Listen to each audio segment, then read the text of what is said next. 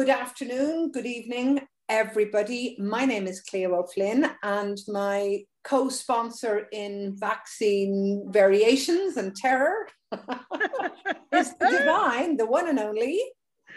Hello, everybody. It's Janet Anscombe. Hope everybody is well. Hello, good afternoon, and welcome. Are you well, Janet? I am very well, yes. Are you? Oh, good, good. I'm glad. I mean, we still haven't had a cup of coffee together.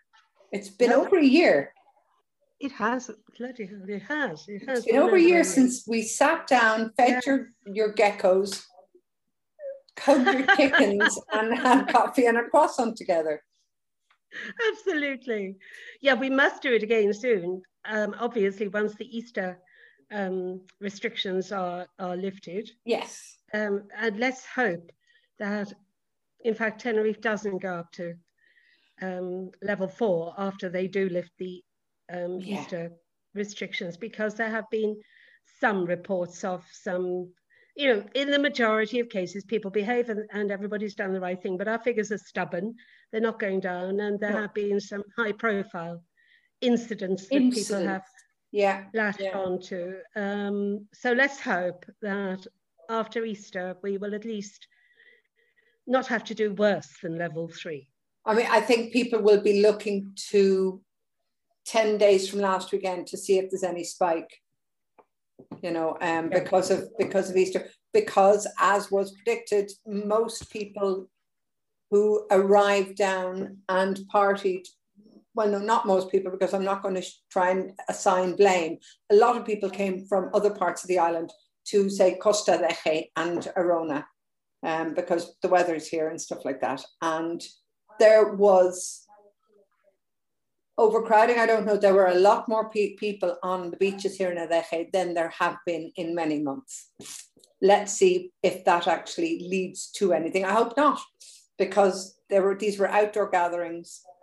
And we know that there was a bit of a to-do in the Duque Beach in Adeje. I even heard eyewitness reports of said to-do.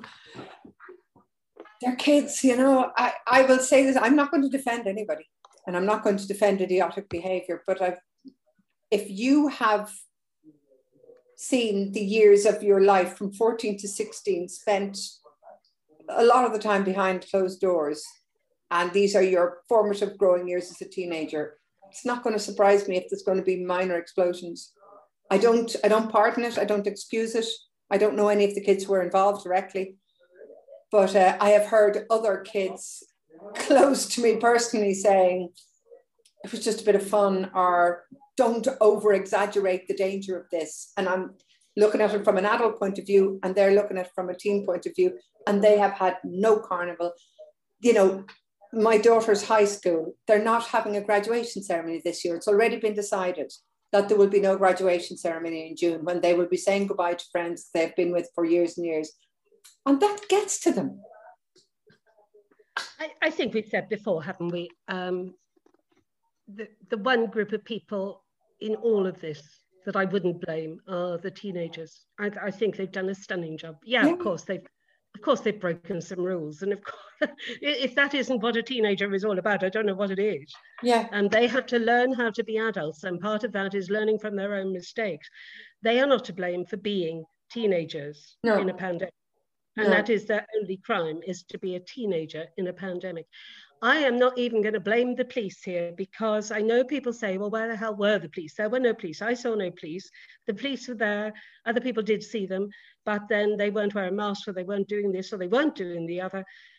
The police are policia locales in their own locations. And sometimes they are being required to steam in and close down bars that might be run by a cousin, or they might be required to tell their mother to put her mask on. This is not fair, in my opinion. They have a job to do.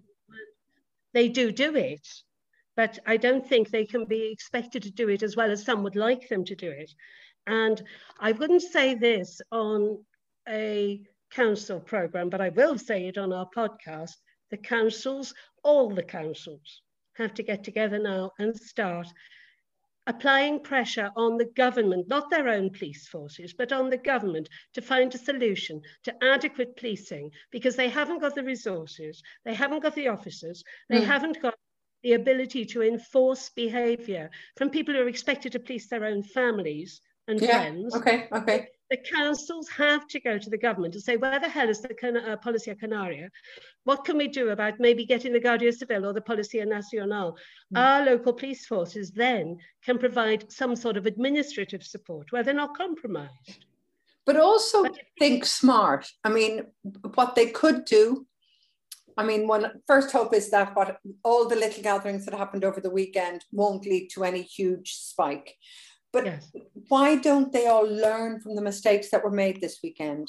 I mean, I think some of the kids made mistakes, maybe the parents made mistakes, and the police maybe made mistakes in not foreseeing where there were going to be crowds of younger people, not working out a plan as to how to deal with those young people. I mean, again, I know from first-hand experience that the police were at that section of the beach every day of the bank holiday weekend. They were there, and they were there more than once. I can tell you that. I know that because, you know, kids were asked for their identification.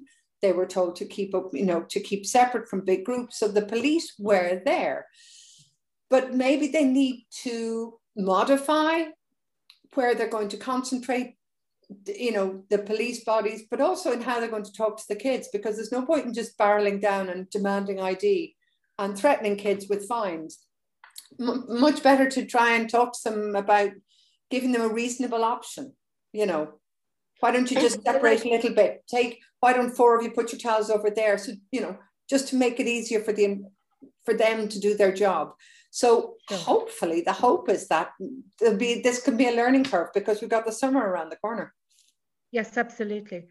But I go back to, and this will come up again later in the podcast, because it's a recurring theme here. It's part of the natural system of things, the natural order of things, it seems to me, in Spain. The things are devolved, and there's a lot of good in devolved systems, because it puts power locally. Where it often needs to be. And there's an awful lot of good in devolved systems. But there are times when devolving powers merely serves to fracture a response that needs to be coordinated. And I think that's happening with the vaccine rollout. And I also think it's happening with policing. And for once, I think we need to be going upline, not downline, with policing. And the Canarian government needs to be doing something as a coordinated thing around the islands and within the islands, rather than leaving it up to individual municipalities and their poor police forces. And I mean, now and again, we have a run-in with an obstreperous Policia Local, but I mean, generally, they're good guys. They're just trying to do a job. They are little functionaries, if you like, are the lowest level of policing in Spain. And yet they have an awful lot of responsibility to carry out their functions. And I don't think this should be laid at their door. In a global pandemic where we have a regional health response, we need a regional policing response as well, in my opinion. All right. Listen, we'll go back to that whole thing about regional versus local in a second. But first of all, what I want to do, Janet, is let people, I mean, you and I were both chuffed. We actually got a voice message from Jamie, who listened to our podcast. And it's, you know, we're both really chuffed about this. So I hope he doesn't mind, but we're going to drop it into the podcast and let everybody have a listen. Happy Easter week from me, Jamie Rogers. At the moment, currently staying in the UK, hoping to get back over to the Canaries, lovely channel. Thanks for entertaining us. So, wasn't that nice? That is lovely. Thank you, Jamie. It is so lovely. I mean, we do get some nice feedback, I have to say. We were saying just before we started recording that trolls, in terms of voices, trolls are louder on the internet generally than ordinary people. But in terms of response to the podcast, it's been really positive, hasn't it? I mean, we haven't had any really negative, and we haven't had a single nasty reaction. But the positive ones are always a joy to receive, and normally they're written. It was lovely to get a voice message and to hear words like that. It's very nice. So thank you, Jamie. And if anybody else wants to send us a voice message, you go onto the Anchor FM platform, which is where we upload the podcast. And I'm not sure how to do it, because I am not Miss Technology 2021, but go on to the platform and I'm sure. Oh, you can send us a letter and we'll voice it up and read it out. But no, thank you so much. It's very nice to hear. Pigeon Post. Oh, there you go. Perfect. Pigeon Post. Listen, Janet, let's get serious for a second, because we're going to play another clip now. You said your mailbag, whether it's electronic or real, is chock-a-block, is stuffed to the gill with letters about vaccinations. And this is becoming... inundated. Yeah. I mean, it's a serious matter. This is a very serious matter. Yes. It's funny. I was looking at, in Ireland, for instance, there was a big hubbubaloo about 2 weeks ago because a private hospital, yet again, had leftover vaccines, and the head of the hospital called the teachers of his daughter's private school and brought them in and vaccinated them, right? So obviously there's been a huge crisis of confidence there. Now, this doesn't happen in Spain because it is 100% and in its entirety being managed by the public health system, which is a good thing, in my opinion. Yes, it is.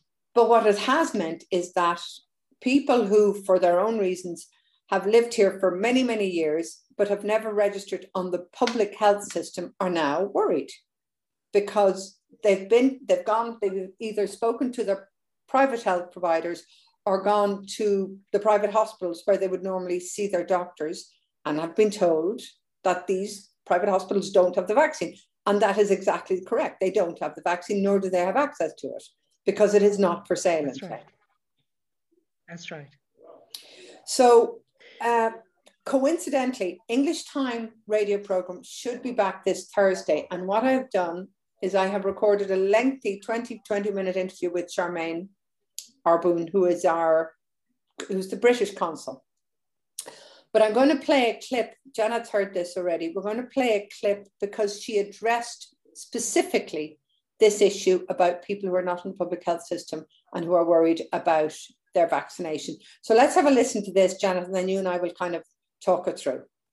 We're getting quite a lot of queries from people who have only ever had private insurance. Yeah. They've lived here for 20 years. Yeah.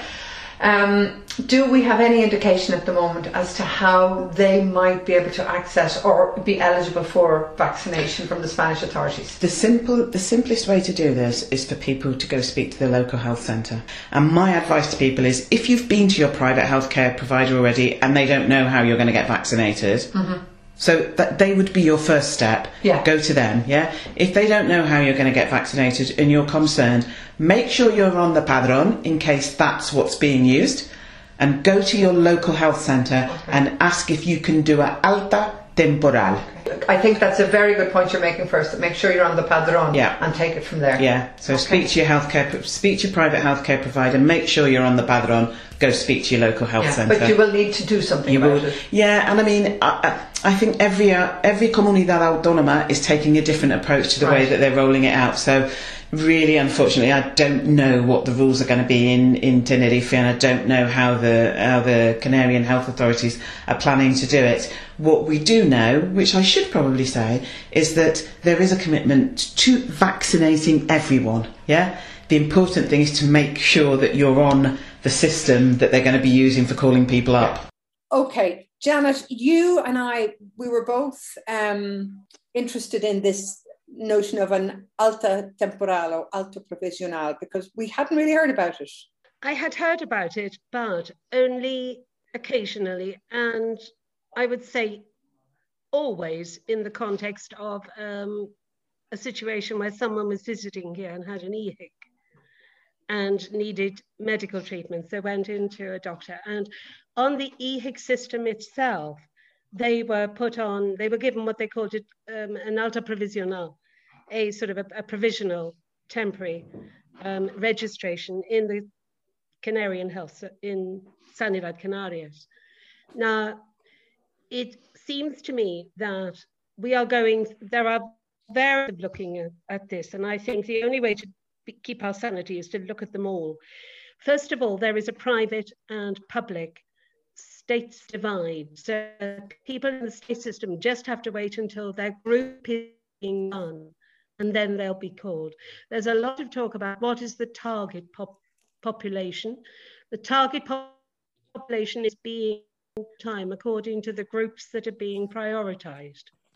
So at the moment, they've got 9 target groups. I think they're up to group 6 now. Yeah. And that's the target population. And if you are in the state system, you are in one of those groups or after one of those groups, and you will be contacted at some the Pfizer or Moderna vaccine. If you're under 55, you're going to get the 65, isn't it? They've changed it. AstraZeneca. Yeah. And if I can interrupt, Janet, that in fact in the last 4 or 5 days there seems to have been like a flutter of people between 55 and 65 suddenly getting their text messages saying come for your vaccination. Literally, you get a text message on your phone. Well, I know people who I know have saying your vaccination will be at 11:35 on the 5th of April. Yesterday, they were giving vaccinations as well on Sunday in El Mohan, and you just go along. And there's a number that you can call for information.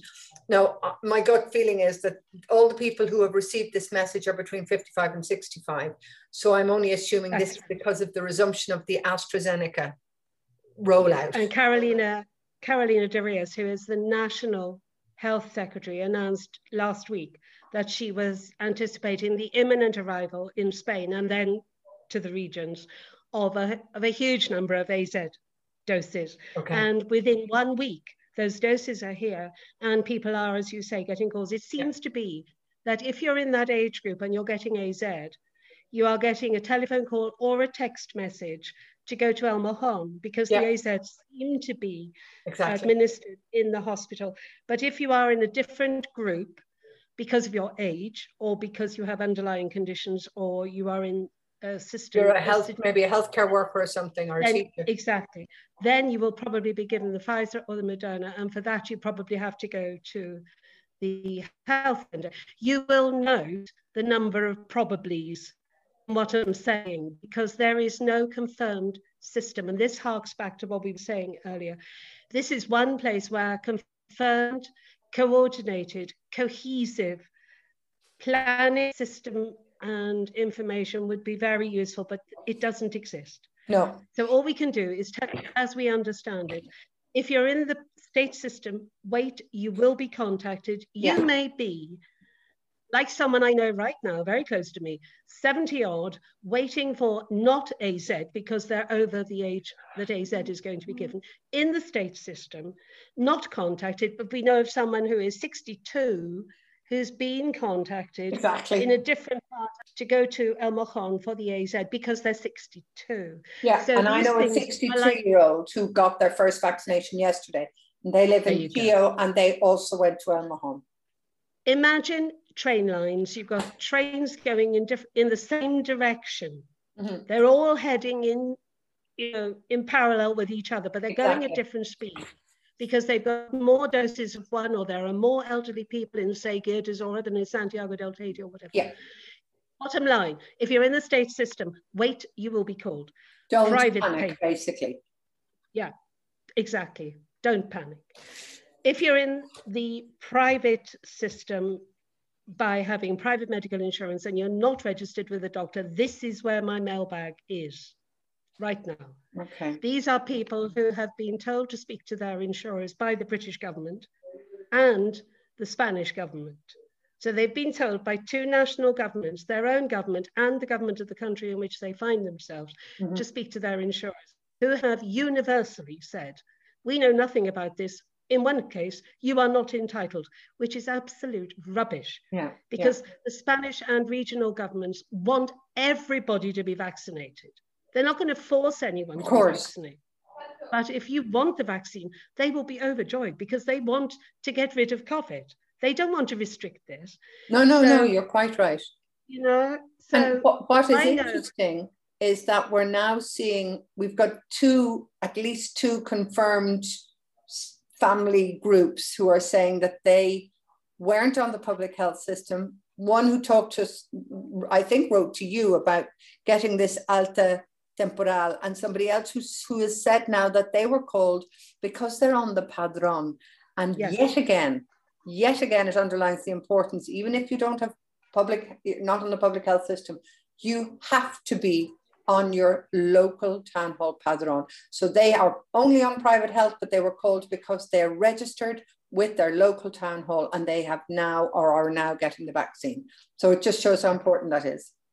Yeah, I mean, to give people some specifics, because people like specifics, we now know, you and I now know of someone who is in San Miguel Municipio, who is a private patient who has been called because she is on the padron. Yeah. And we are presuming, and it's a fair presumption, that she was called because the local health system in her municipio is liaising with the council and taking names from the padron. I now know also of Santiago del Teide patients who are saying they have tried to get an alta provisional and been told that doesn't exist in this municipio. Okay. I also know of someone in Ico de los Vinos who has been in regular contact with me over recent weeks about this very situation. He says that he wrote in the end to the mayor of Ico de los Vinos and explained the situation, and the mayor was not fully aware. This is what I was talking about. We need a coordinated system. This can't be left, it can't be devolved to such an extent that it unravels at the end. And the mayor of Icod has said that he was not aware that this was such an issue. He assumed, I believe, that the Canarian government was taking charge of the matter, which there is an argument for saying they might well have done. In the event, this guy wrote to the mayor, and 4 people now, British nationals resident in Icod de los Vinos, private medical insurance, not in the health system, have now been vaccinated because the mayor got them a provisional alta. Okay. All we can advise people is, if you, the first step, as Charmaine says, the first step is go to your insurers. If you get nowhere there, second step, go to your local health centre. Can I have an alta provisional or an alta temporal, a temporary registration for the purposes of vaccination? If not, take my reader's advice and try to contact the mayor. If necessary, pay for someone to write you a letter in Spanish if the mayor doesn't, if you think... I know somebody in this borough, in Adeje, said to me that they took advice that I had given, I think, on a previous podcast, and went to the local health centre and were told that they needed to go to Granadilla, which would be the head office for health services in the south of Tenerife. But I mean, maybe they didn't ask for an alta temporal. But by the way, if you are going to ask for an alta temporal, you will need to be on the padron. I mean, that is a given. Obviously, you will need to be on the padron. And the problem some people are going to have is that some councils will only put you on the padron if you've got a registrar or a tier.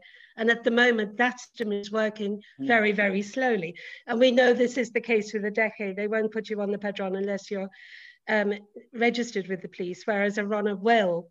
Yeah. So this is going back to what I said at the start of the podcast. This is another instance where things have been devolved to a point where there is no cohesive system.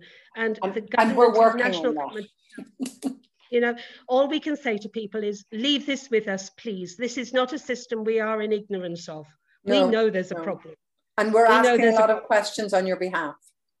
And we are asking a lot of questions on your behalf, acting where we can. And I suppose our main function is that when we have information, we are providing it in the best way we can to you. Okay.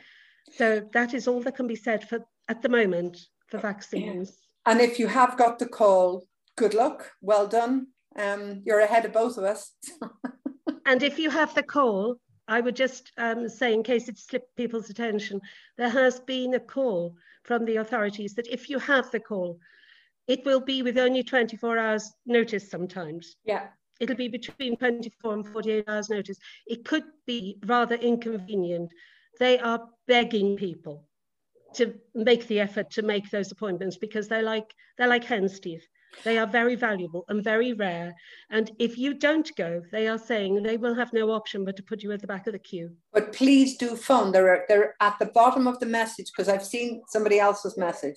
And at the bottom are 2 numbers that you can call. And I presume they are either for information or out of courtesy and civic responsibility to phone to say, I cannot attend at this time, so they can then call the next person. Exactly. All right. Exactly. Okay, Janet. So we will. 2 things we have to look at very quickly. We're seeing reports. We knew it happened in the mainland last week. Now we believe that a number of people on a flight from the United Kingdom landed here. The plane landed here on Saturday, I think, and about 8 people were not allowed to enter the country, and they were put on the same plane and flown back home. Now, some of the hysterical coverage, I mean, not from local press, I hasten to add, but from individuals, is saying we were deported. Now, I can first of all say, if you were told that you couldn't enter Spain and sent back home, you weren't deported. Of course not. I mean, being deported means that you were probably, your details were taken by the police and you have been told that you cannot come back to the country ever, that you have been kicked. And you were forcibly escorted out of the nation. You know if you've been deported. Yeah. I mean, you were just told to go home because your paperwork wasn't in order. I am assuming. Yeah. Somebody might say, no, I was actually deported. I have the police report here in my hand. Well, that's true. But if that was the case, it was for a lot more than just trying to come into Tenerife without a residencia. Absolutely. We heard of the Alicante story where people got off the plane, and I think it was, can't remember, were told they had to get back on the plane and go home again. It's a story which I don't have independent confirmation of. I've just seen the same reports that everybody else has confirmation is really, happened as it's described. But I mean, assuming the reports are correct, which they presumably are, people weren't allowed off the plane. The Guardia Civil went on to the plane and checkers for allowing people let 8 off. So they were made to stay on the plane and go back to the UK. One of them at least is reported as having had a letter from an estate agent saying they had various viewings arranged, like an appointment with an estate agent to go and do viewings, because the argument is that the UK said you can go abroad to view property. But as we have said in any number of previous podcasts, and I've said on my website, the fact that the UK will let you out to do something doesn't mean Spain is inevitably going to let you in to do it. Yeah. And that has never been something Spain lets you in for. Mm. And obviously Spanish police are going to be policing entry into Spain according to Spanish laws. Yeah. Like, just because your mum lets you out to play doesn't mean you can go to anybody's house that you want to. I like that way of putting it. That's right. All right. So hopefully nobody was deported, and if you were and you feel that you were unfairly deported, I suggest you take it up with the Spanish consul back in the UK or the embassy or your lawyer. But just as Janet has just said now, as we have said countless times, there are 2 countries' rules here. There's the UK rules allowing people to enter and leave the United Kingdom, but there's also Spain's rules allowing people to leave and enter Spain. And the 2 are not the same thing, and I doubt they ever will deliberately be. Hopefully they will be coordinated very soon. They might have bilateral agreements.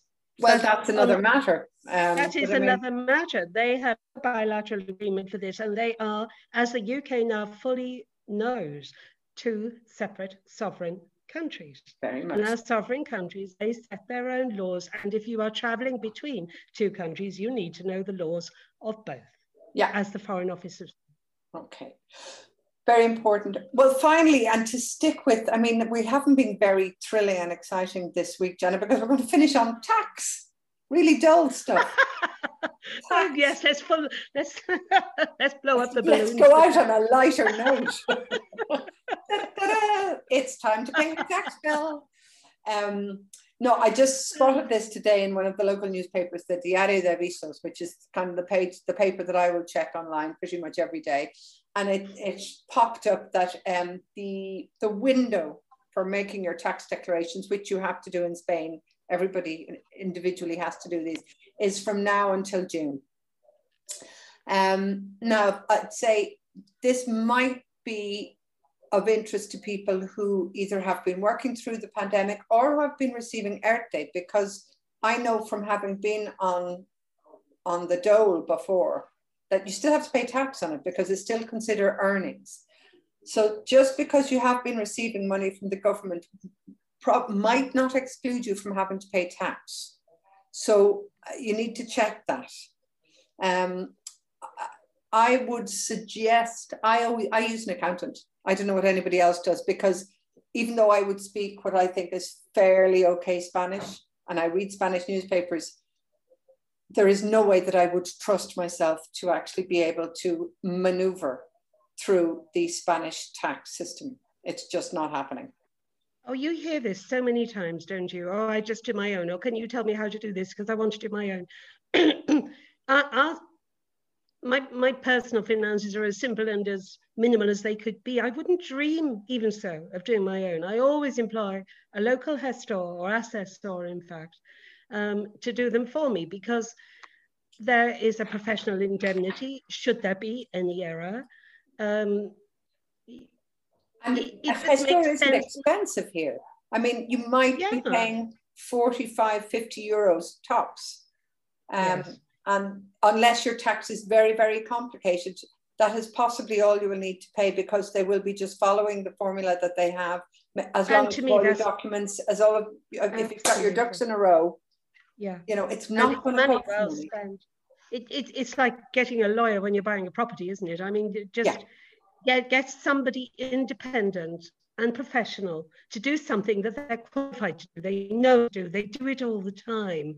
And it is so important not to make a mistake that I wouldn't want to trust myself in my once a year thing, you know? Yeah. First of all, there's a good chance you'll get money back, because that is a frequent, a good accountant, a regular accountant, doesn't have to be a super wizard, and they're not doing anything illegal, but they will know where the tax breaks are. And secondly, if you make a false declaration, they will, I mean, they'll come back after you, and they will argue, you will rarely win against them. Because if Hacienda decide that you actually owe them more money from, at least, I think there's a 5-year window there. I mean, I have actually been fined, and a 4-year window. 4 year. So, I mean, they've pulled me up on something that wasn't my fault. And I tried to prove that it wasn't my fault, but at the end of the day, they didn't accept any of my protestations, and I had to pay an extra 300 euros to them. And it was better to pay it, because the minute I stopped or didn't pay it, the interest accrued and accrued and accrued. But as I say, any regular good gestor, and a lot of them do speak English, will probably get you some money back. So it's worth engaging them. Exactly. It's also worth mentioning, this is something our gestor tells us, reminds us every year, because every year is slightly different, that if you're a couple, you can submit your tax returns jointly or separately, and you are legally allowed to submit them different ways, different years, depending on which way is more advantageous for you. So for example, some years my tax returns and my husband's go in as independent of each other, returns separate returns. Other times it's a joint declaration, and we trust our assessor to tell us which is the most advantageous. So this is something, again, that without a professional advising us, we wouldn't necessarily know that. We just do whatever online. And a cautionary word of warning, actually, the person who does my taxes got in touch with me because they just wanted to confirm that I had filled out certain forms which you need if you have assets here or abroad. Because they said to me this year, because employment has been so low, the tax office will be getting in less money than they normally would. So this accountancy firm thinks, going to be looking very, very hard at everybody's tax returns because they need to make money. Now, if that doesn't scare the bejables out of you, I don't know what does. Oh, it's a wonderful time of year, isn't it? Spring and taxes. And COVID, Brexit, taxes, what more do we need?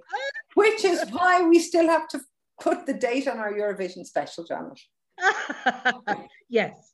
We need to bring some joy and sparkle into our own lives, even if nobody else cares. Yeah. You and I need to. Absolutely. So we do. And we will. We will. We've got the semi-finals. I mean, I think you and I have our top 5 already chosen. Yeah. But, you know, there are still some more surprises to come, no doubt. Oh, and here's a big question. So if it's all online, will there be an interval act? Who's going to do the interval act? That's always a big question mark, and we never know until the night. It is always a great surprise. I've heard whispers, and I mean, there's always whispers, so one never knows if they're trying to misdirect you. They seem to have some path turning up. Mons, of course. Mons is always. Mons Selmelo. He is always there, and he is brilliant at everything. So I should look forward to seeing him if he's there. But they did. Was it the Ukraine one where they had past winners on singing each other's songs? About 2 years ago. That was lovely. Was singing Conchita's song. Conchita was singing Verka's song. Conchita sang Mons' song, I think. That's right. So she did. You Are the Heroes of. Yeah, she did. She did, and looked fabulous as well. Of course. Of course. She always does. Well, we will see, but yes, hopefully Mons will be in the mix because he's got 2 super fans here. He really does. The Swedish piss take of the interval act that they did a couple of years ago, really, that and Riverdance to me are the most outstanding interval acts that have ever happened on a Eurovision stage to date. I agree. I couldn't agree more. I will never forget Riverdance, the momentary silence when he finished as the audience just stimulated. What the hell have I just seen before exploding into applause? And you could almost see them on the stage momentarily, a look of terror in their eyes that nobody was clapping. Yeah. And then suddenly everybody went. Okay, I think her name is. You've frozen again, Janet. Martha Petra. Yes, it was Yum Yum La La or something. I don't remember the name of it. Love, peace. Love, peace, peace. Love, peace, peace. That's what it was. And I mean, I also know that there are fans and haters of the Netflix Eurovision parody film, which I'm one of the fans. I loved it. I don't know if you've seen it, but Song of Fire. I loved it. I haven't seen it. But I mean, to me, it encapsulated everything. I haven't seen it yet, but I will. You need to. Yeah, I mean, I haven't seen it, but I will want to watch it. Yeah. Well, considering that the winning song or the Eurovision song is now up for an Oscar, you know, from that film. That's brilliant. You know, Eurovision wins that Oscar. How better can it get? All right. Well, maybe I don't care how authentic things are. Yeah. Maybe next week, if there are no other breaking stories, Janet, we can start to look at our Eurovision coverage. That would be good. That would be very good. Okay. Well, look, shall we play a few seconds as we end this podcast of what we both think might be the winning song? Do we agree on what we think is the current favourite? I think, given the latest odds, which are lengthening, I see no way Destiny can't fulfill her destiny. Malta. Next month. Malta. She was the win. I hope she wins. Actually, because she won the junior. She won the junior one, and she'll be the very first person ever to win. Her mother, I think, is a performer. Her father's a doctor, I think, from Nigeria originally, and they're in Malta. And as I say, at the age of 12, she won junior Eurovision. I'd love to see her win. She's a fantastic singer, and she's such a personality on stage. And the song is so on message. The song couldn't be more on message right now. All right. Yeah, well, you know, if I might, you can talk me up all you want. You can buy me as many drinks as you want. It doesn't mean you have any rights. Yeah, and it doesn't matter what I'm wearing. I am who I am. Exactly, and that sort of message right now, it's empowering, but it's also very on message at the moment. And yeah, it's a great, and it's a bop. It's great. A hell of a bop. Let's play a clip of that as we leave this week's Canary Cast, and we'll talk to you next week. Bye bye, everybody. Bye bye. Je me casse. Bye, je me casse. Babe, are you hurting? Are you alright? You look like an angel that fell from the sky. And boy, you keep talking, massaging my ego, but you're on a rich, no pickup line. Hell no, what you gonna do? Hell no, I am not your honey. Hell no, I don't want your money. Got it wrong, I ain't into dummies. Nah, So baby, it's not a maybe. Yeah, I'm too good to be true. There's nothing in it for you. So if I show some skin, doesn't mean I'm giving in. Not your baby. Je me casse. Je casse. If you don't get it, je me casse. Je casse. Je casse. I'm not your baby. Boy, why you putting that drink in my hand?